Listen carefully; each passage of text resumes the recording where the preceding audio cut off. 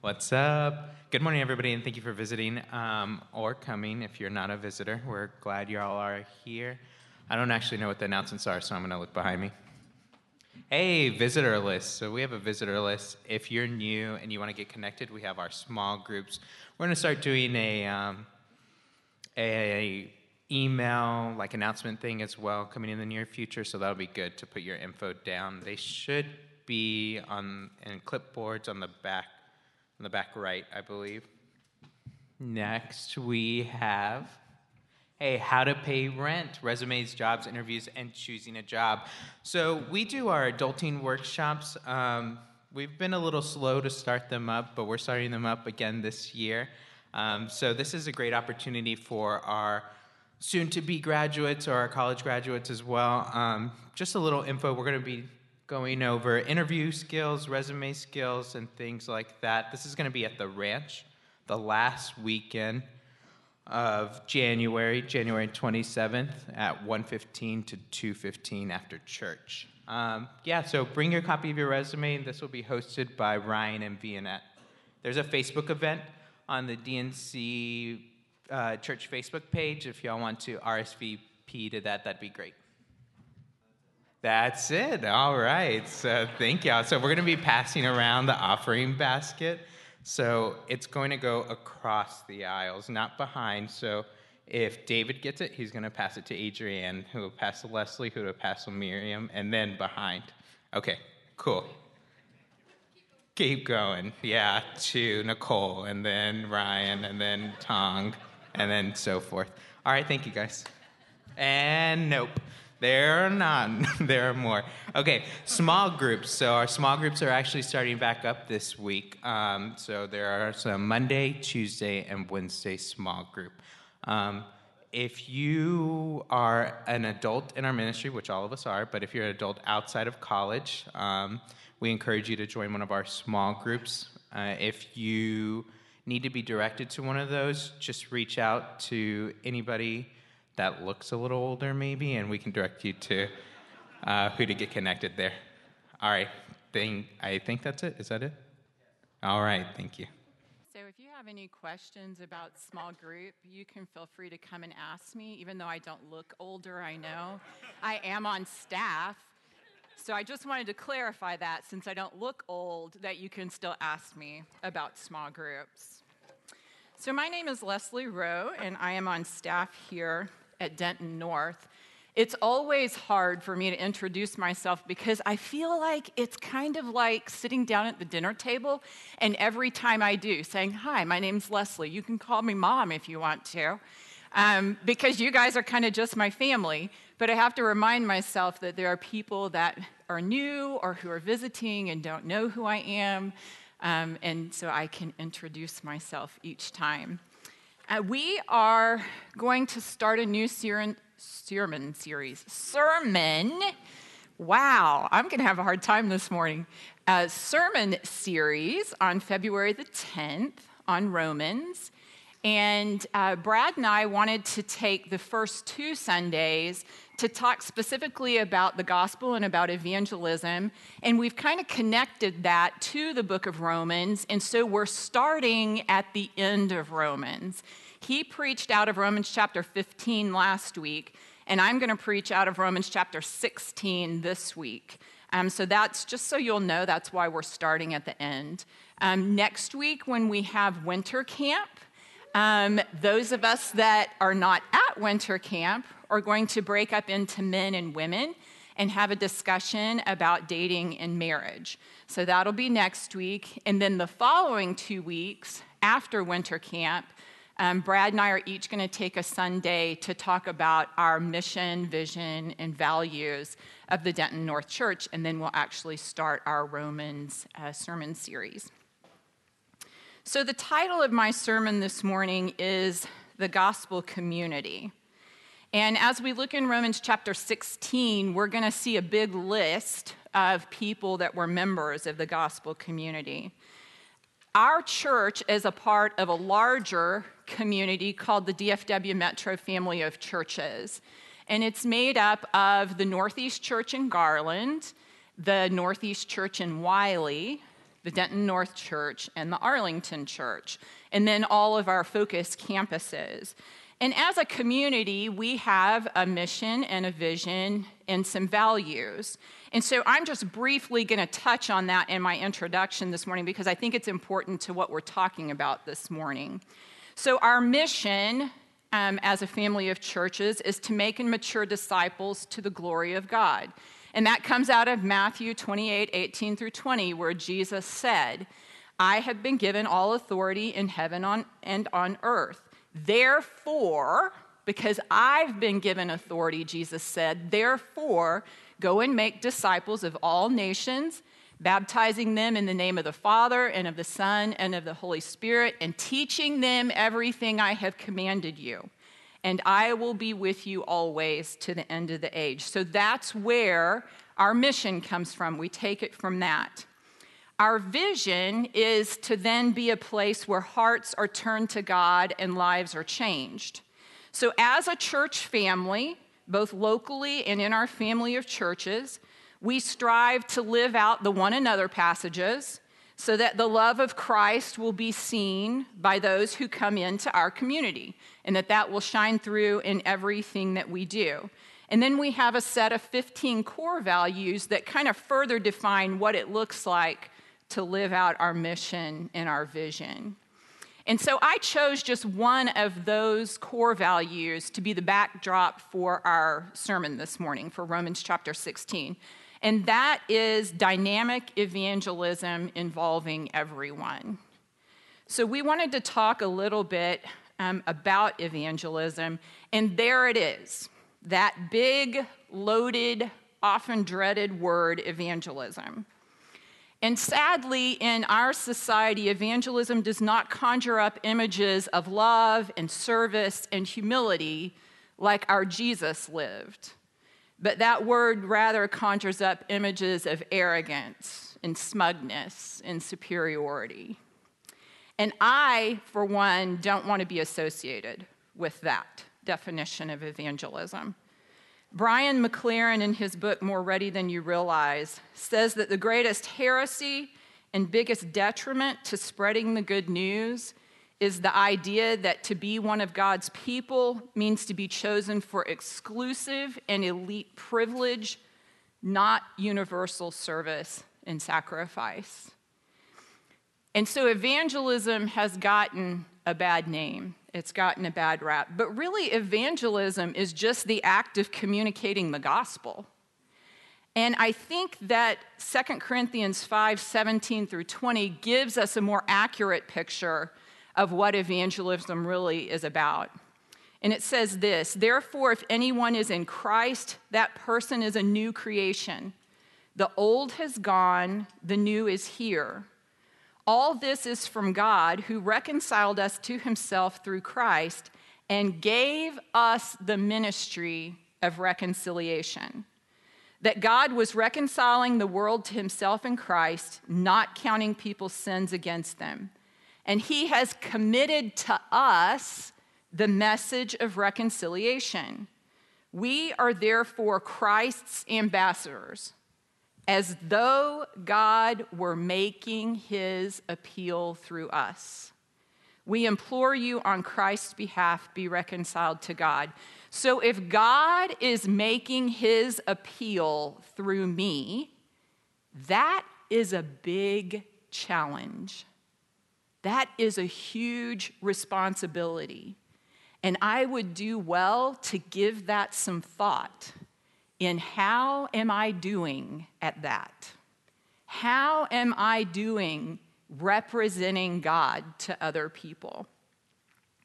So God gave us this ministry of reconciliation. He committed this message to us, and he made us his ambassadors. So that means we get to tell and show people the good news, that God wants a relationship with them, that he's made a way for that to happen through Christ.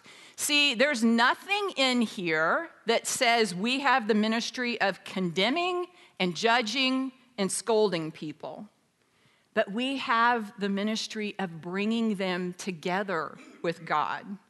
So there's no room for arrogance or smugness or superiority, because we just get to tell people what we ourselves have found, and tell them not, we have found this and it's really good, but you can't have it.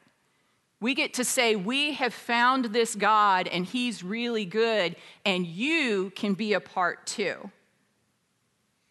We get to share the gospel with people. And it's not simply some transmission of information that we give people. It's a mysterious encounter between human beings and the Spirit of God in relationships. And that's something I want to be a part of. That's something I can buy into. That's something I can get excited about. So as we read through Romans 16 this morning, I want you to keep that value in your thoughts. Dynamic evangelism involving everyone, with the definition of evangelism being sharing the good news with people. So not only are we going to start at the end of Romans at the end of Romans in chapter 16, but I'm actually going to start at the end of chapter 16 this morning. So I'm going to read, first of all, verses 25 through 27. Now to him who is able to establish you in accordance with my gospel, the message I proclaim about Jesus Christ, in keeping with the revelation of the mystery hidden for long ages past, but now revealed and made known through the prophetic writings by the command of the eternal God. Sorry, I'm reading out of the NIV, and I wanted to read out of the RSV. So I'm going to start over. Now to him, this is 25 through 27, RSV, chapter 16 of Romans. Now to him who is able to strengthen you according to my gospel and the preaching of Jesus Christ, according to the revelation of the mystery which has kept secret for long ages but is now disclosed, and through the prophetic writings is made known to all nations. See, the NIV renders that to the Gentiles, and I like the RSV where it says to all nations, because I think that captures more of what he was saying here. According to the command of the eternal God to bring about the obedience of faith, to the only wise God be glory forevermore through Christ Jesus. So the first thing I want us to see in Romans chapter 16 is that the gospel community knows that the good news is for all people, and therefore all are involved in dynamic evangelism. And Brad touched on this last week, this whole idea that the gospel is for all people. We've talked about that quite a bit as we've gone through our different sermon series. But what this tells us is that the gospel is good news for Jews, Greeks, African, Asian, Mexican, American, black, white, brown, slave, free, wealthy, poor, men, women, blue collar, white collar, Republicans, Democrats, married, single, mainstream, unconventional, and I could go on and on and on. It's all people that the good news is for. No one group gets to own God. And for some strange reason, and I think it's very unintentional mostly, Christians act as if the Christian community owns God. The good news is for us, and it's found in our buildings and in our meetings and in our communities. And that's not what the good news is. The good news is that it's for everybody. It's what makes it good news. So I'm going to tell a story to help illustrate this just a little bit. Some of you will know Cody McCarty. He's on Focus staff at Collin. And Hannah King, who works for Focus at the Garland Church building. And so Cody called me probably 5 or 6 weeks ago and said, hey, do you know how to keep a secret? Like, would it bother you to know a secret? And I said, no, I'm usually pretty good at keeping secrets. And if I know it's a secret, I can keep it. If you don't tell me it's a secret, I have a really hard time because I like to share good news. And he said, okay, so I'm going to ask Hannah to marry me, and I need your help. And I said, okay, I can do that. And I said, when are you going to do this? And he said, New Year's Day. And so I'm already thinking, New Year's Day, you want me to help you propose to Hannah? And he said, yeah, I need you to get her to come to Denton at 8:30 that morning. I was like, 8:30 New Year's morning? What kind of story do you want me to come up with to get her up here for that? And so I said, yeah, I'll help you. And so then I immediately started thinking, okay, how am I going to pull this off? And so I knew that Hannah and I have a relationship such that she probably would not say no to me about anything, but I didn't want her to be suspicious. And so I thought, why would Hannah think I wanted her to come at 8:30 on New Year's Day? And so then I thought, I'll tell her that I want us to pray together over the new year and ask for God's blessing over our year and commit some things to Him, and she won't think that's weird. And so furthermore, I'll tell her that I need to do it early because I've got other things planned later in the day. And she loves me enough that she won't say no to that. And so it works perfectly. She totally buys into this. She's so excited about it. She comes up to my house at 8:30. I take her to Starbucks. We get coffee, and she gets an iced coffee, and I just let her. It's really cold outside that day. And he's going to propose at the park. But I just let her get her iced coffee. And so then I say, okay, Hannah, you know how much I love to spend time with God at the park. And so that she wouldn't get suspicious, I said, so I've picked 3 parks that I want us to go to this morning and just spend some time praying together. And I said, the first one, I'm not even really sure of the name of it, but Kurt worked by it, and he and I used to go over there at lunch sometimes, so I'm just going to drive us there. So we start driving, and she kind of recognizes where we're going, and she says, oh, I know the name of that park. And so she says, Cody used to play hockey there. And I said, yeah, you know what? I know that because my son Austin used to go watch him play when he lived here in Denton. And so, yeah, and so we're just talking about all kinds of random things, really having a good time. And we pull into the parking lot and we park, and Cody's standing right there. And so Cody starts walking over to the car, and she goes, how weird, Cody's here. And I said, that is weird. And so I roll my window down, and I'm like, Cody, what are you doing here? And so he walks up to the car, and he says, hey, Hannah, do you want to go for a walk? And she goes, no, I'm with Leslie.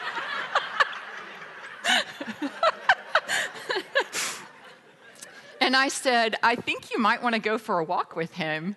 And she sat there for a minute, and she looked at me really confused, and then she went, you tricked me.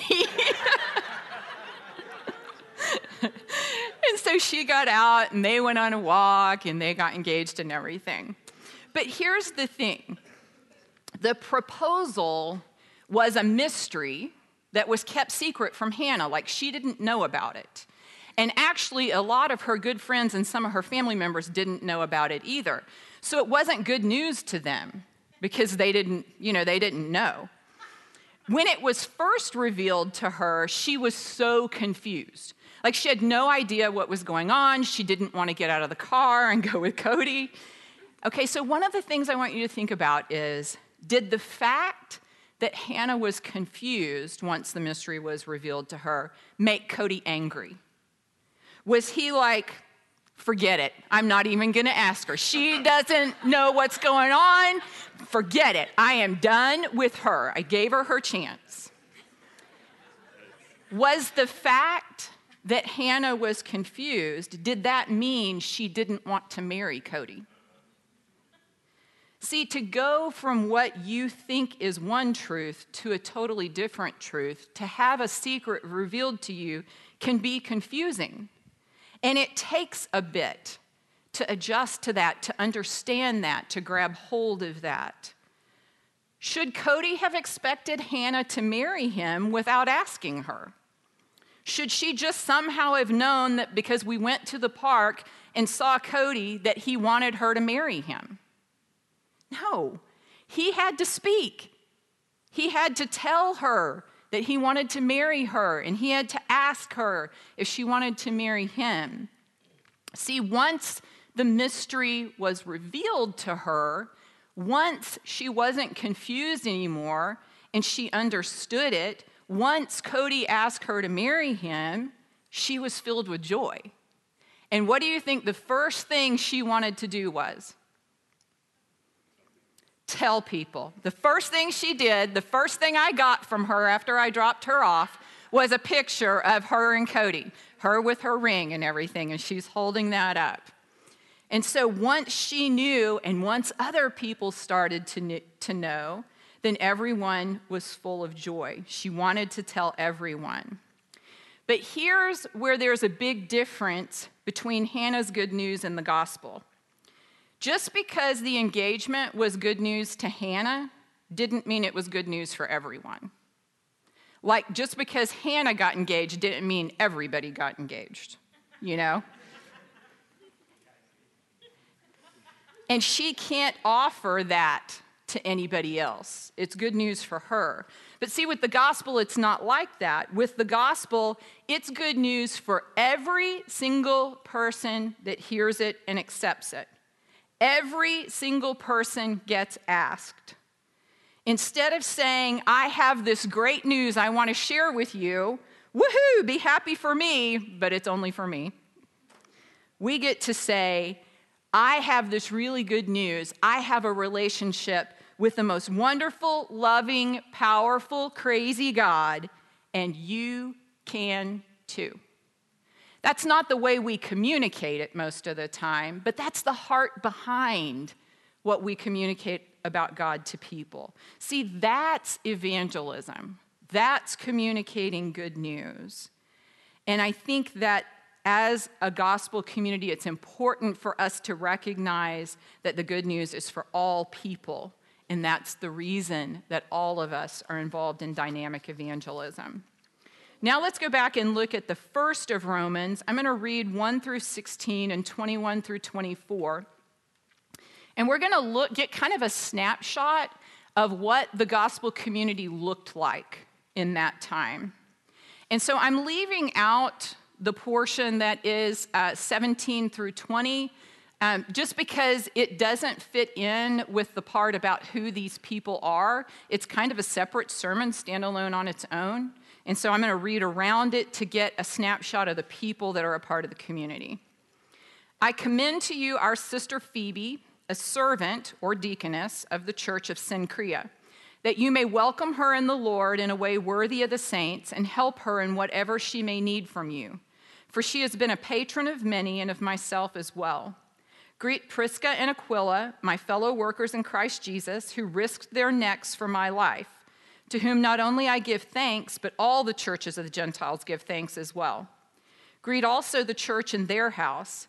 Greet my beloved Epaenetus, who was the first convert to Christ in Asia. Greet Mary, who has worked hard for you. Greet Andronicus and Junia, my kinsmen and my fellow prisoners. They are well known to the apostles, and they were in Christ before me. Greet Ampliatus, my beloved in the Lord. Greet Urbanus, our fellow worker in Christ, and my beloved Stachys. Greet Apelles, who is approved in Christ. Greet those who belong to the family of Aristobulus. Greet my kinsman Herodian. Greet those in the Lord who belong to the family of Narcissus. Greet those workers in the Lord, Tryphania and Tryphosa. Greet the beloved Persis, who has worked hard in the Lord. Greet Rufus, chosen in the Lord, also his mother, who has been a mother to me as well. Greet Amsicritus, Phlegon, Hermes, Patrobas, Hermas, and the brothers who are with them.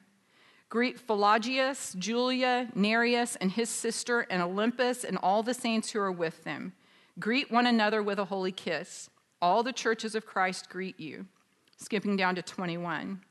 Timothy, my fellow worker, greets you. So do Lucius and Jason and Sosipater, my kinsmen. I, Tertius, who wrote this letter, greet you in the Lord.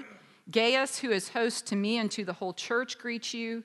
Erastus, the city treasurer, and our brother Quartus greet you. So I hope that you were impressed with my pronunciations of all of those names.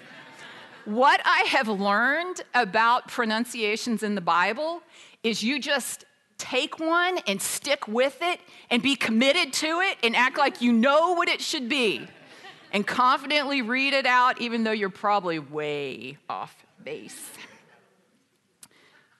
So one of the things I want to start with is just painting a little bit of a picture of what the Roman class looked like. And so Rome was divided into pretty distinct classes. And so you had your imperial class, like your royalty, if you will. You had your aristocracy, which was about 600 families that controlled the wealth of about 30 million.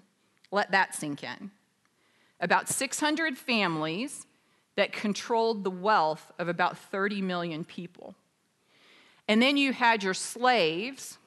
Slaves had no rights, but it did vary by what social class your master was in as to how you might be treated. It also varied by the character of your master as to how you might be treated. And so you had slaves that were educated, they could read and write. You had slaves that were bought strictly for sexual pleasures, whether that be a young boy or whether that be a woman. And many times when they were past their usefulness in that area, they were turned out and abandoned, and many of them would starve to death or die of illness because of that. So there was a wide range in the way that slaves were treated. And then you had like your artisans, your people who worked with their hands also, and life was really hard for the working class. There was not always enough food, and many of those classes had no resources or no rights to that food and depended upon their masters, if they were slaves, to make sure that they had food to eat. Also, children. Children were seen as just another mouth to feed, and so abortion was very prevalent, but also this idea of if they actually had a child, that they would expose them, which basically meant once they were born, they took them outside, they put them down, and they left them there to die. And so it was a very difficult and cruel life. Slaves were not important enough to have names, and so most of them were just numbered when they were born. And so rather than having a name like Leslie, they would be called 3, because they were the third one born. So just a few observations about these people that are mentioned here in Romans 16. But I want to start with a side note. So remember that Paul had never been to this church. He did not establish it, and he had never visited it. But notice how many names he knew. And notice that he knew some details about these people. And I think that's an important thing to notice, because what I ask myself is how many names of people do I know at the Garland Church or at the Wiley Church or at the Arlington Church or at another church in Denton or at a church across the world in India? Do I know any names or any details about any of those people? What about at Denton North? Do I know the names of the people that I come together with each week, that I live life with? Do I know anything about them? See, even though Paul didn't start this church and had never been there, it was important to him to know what was going on there and to know the names and some things about the people that were a part of that community. And what it tells us is that church community is important, that it's not just about me, that it's about the community that I worship with, and it's about the broader community, and that all should be important. Okay, so let's look at Phoebe. I commend to you our sister Phoebe, a servant or deaconess of the church, that you may welcome her in the Lord in a way worthy of the saints, and help her in whatever she may need from you, for she has been a patron of many and of myself as well. So Phoebe most likely was bringing Paul's letter to the church at Rome. It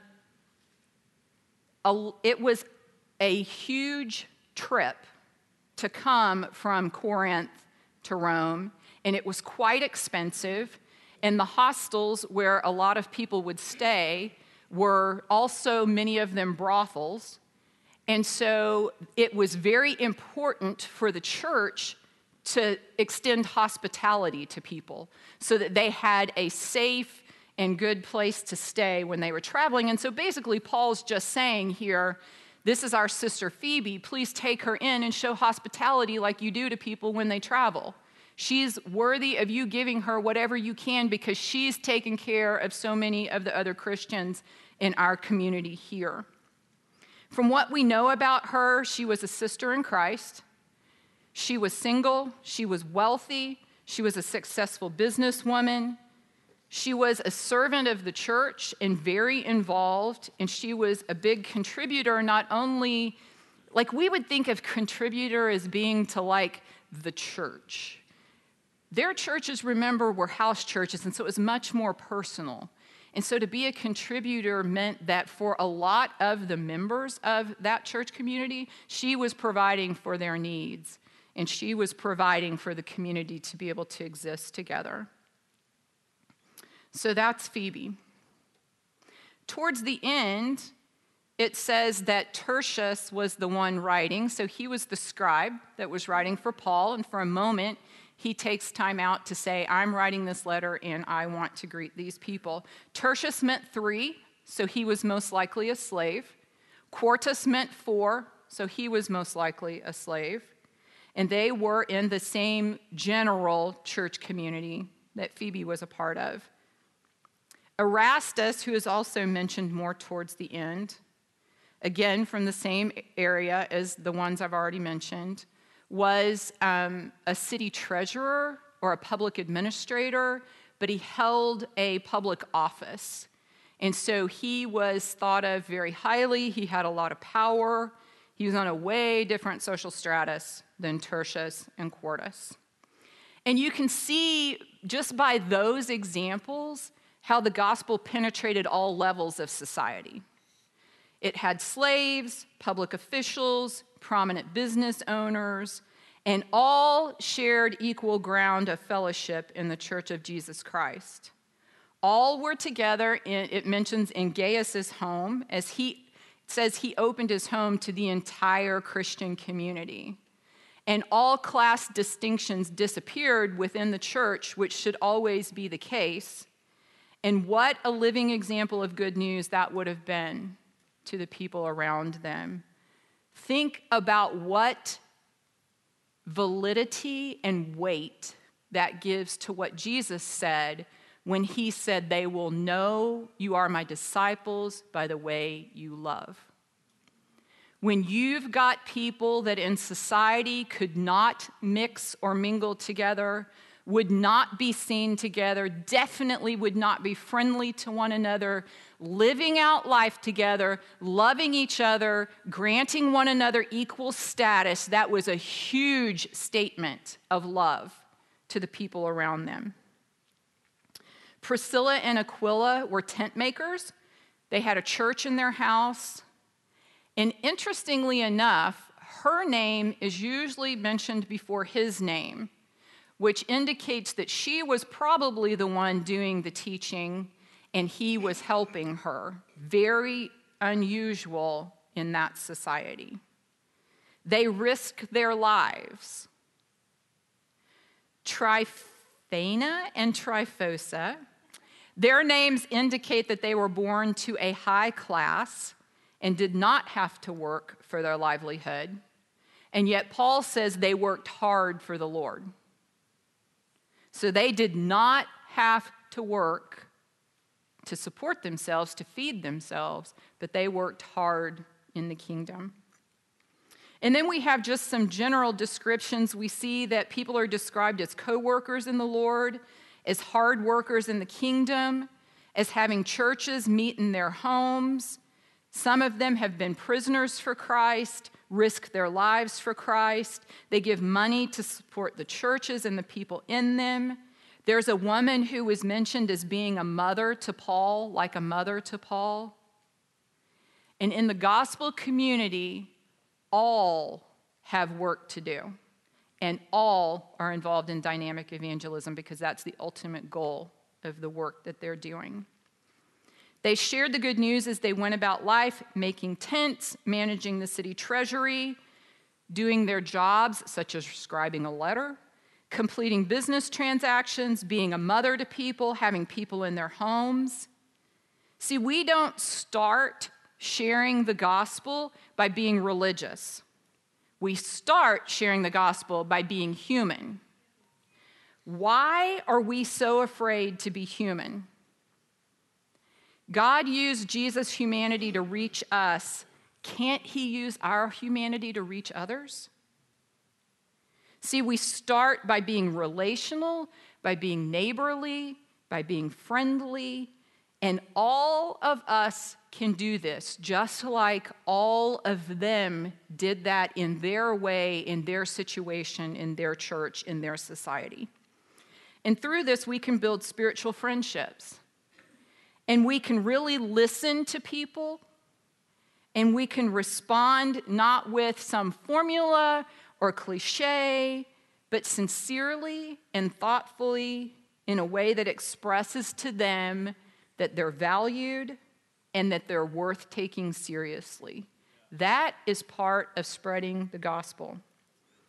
In this way, we're able to tell them the good news by helping them take whatever the next step is for them.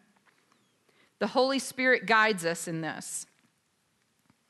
See, I think that we tend to be overly concerned about what the Holy Spirit is going to do or not do when we all meet together like we are right now. And I'm not saying that's not important. It is important, but I think that the bigger concern is what is the Holy Spirit going to do through us outside of this service? In the art galleries, in the grocery stores, in the banks, in the gyms, in the schools, in the parks, in the coffee shops, in the apartment buildings, in the buses, in the trains, in the office buildings, in the neighborhoods. One of my favorite quotes from the book I referenced earlier, More Ready Than You Realize, says, "The Holy Spirit is either trying to get into the hearts of those who have not yet received him, or get out of the hearts of those who have. Get in to bless them, and get out to make them a blessing, expressing God's love and power and goodness and glory to everyone around." I've thought about that a lot in the last few weeks, and I found myself asking, am I letting the Spirit out to bless the people around me? Who are those people around me? And what is the work I need to be doing as part of the gospel community? See, we see in Romans 16 that in the gospel community, all have work to do, and all are involved in dynamic evangelism. And then my third point is that it's not only those outside of our church service that need to hear the gospel. We all need the good news. So I want you to do something just for a minute. I just want you to think, and you can jot this down in your phone notes, you can write it down, or you can just think about it in your mind. But I want you to think of all the places you go regularly, where there are people. I want you to think about what those places are and who those people are. All right, so take just a minute to think about that. Okay, so what are some of those places? Where are some of the places you go regularly that you see people that you could communicate the good news to? Gym, job, coffee shop. Where else? School. House. What a great answer. Your house. How many of you had my house on there? Oh, I'm so proud of you. Look at y'all. Okay, again, everybody needs to hear the good news. And the best place to share the good news is with the people you spend the most time with, the people you live with.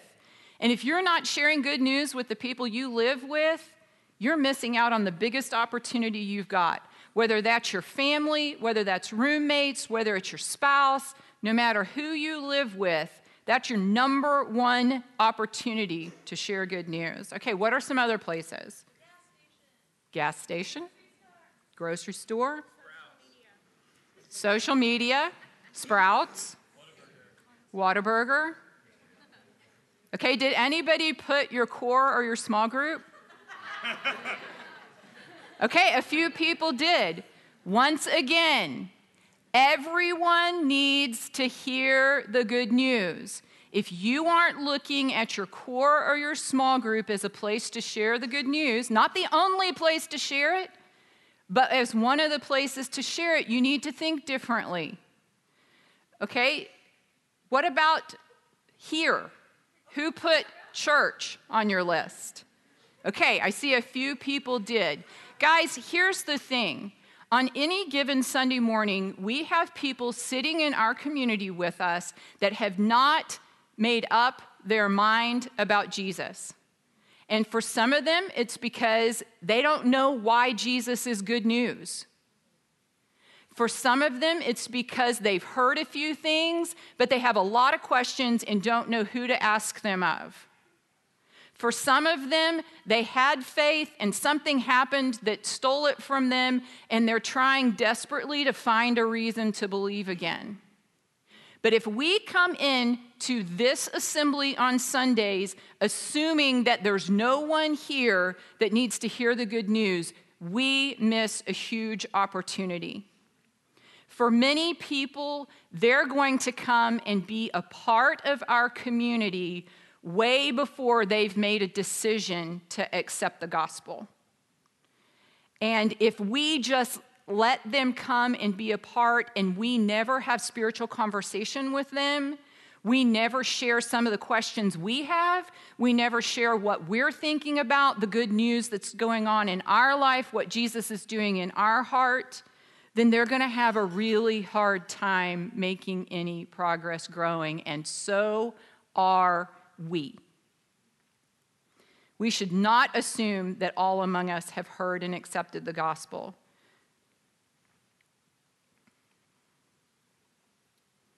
We need to talk to people. We need to listen to what their questions are. We need to give them responses that communicate value and that are thoughtful responses. We need to accept people. We need to study the Bible with them. We need to pray with them. That's what relationship is all about. And that's what sharing the good news is all about. It gives us the context to find out about Jesus. And all of us need the good news. Sometimes we know it, but we need to be reminded of it. Sometimes we know it, but we've wandered from it. Sometimes we know it, but we need to be challenged to grow in it. It's not only those outside the church community that need to hear the gospel. We all need the good news. And so just to summarize, gotta go back through my notes again. In the gospel community, we know that the good news is for all people.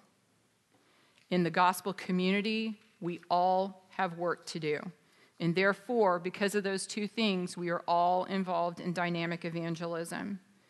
And in the gospel community, we know that the good news is we all need it. It's not just for those out there, it's for all of us. We all need the good news.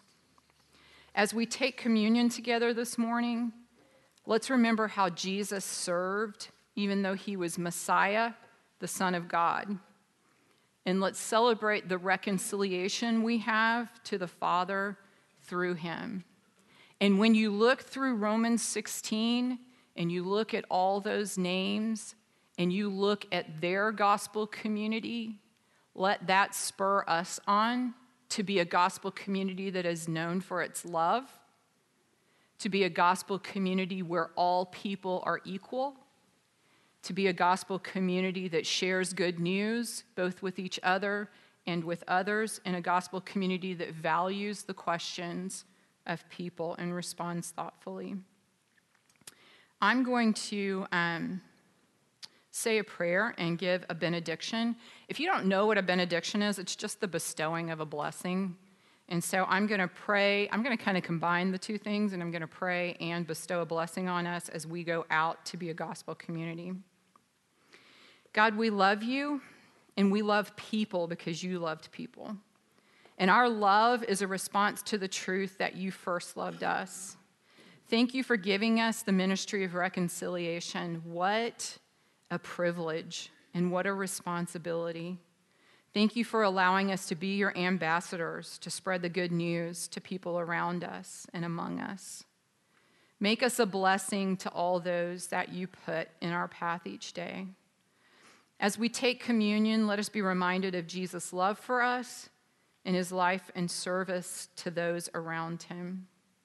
May your Spirit empower us to love and serve our neighbors as Jesus did, welcoming them into our lives and into our homes, into our schedules, and into our hearts, so that through our love and service, they might experience Jesus' love and accept his lordship in their lives. Send us out with your power and with your grace and with your peace, Lord. It's in the name of Jesus we pray. Amen.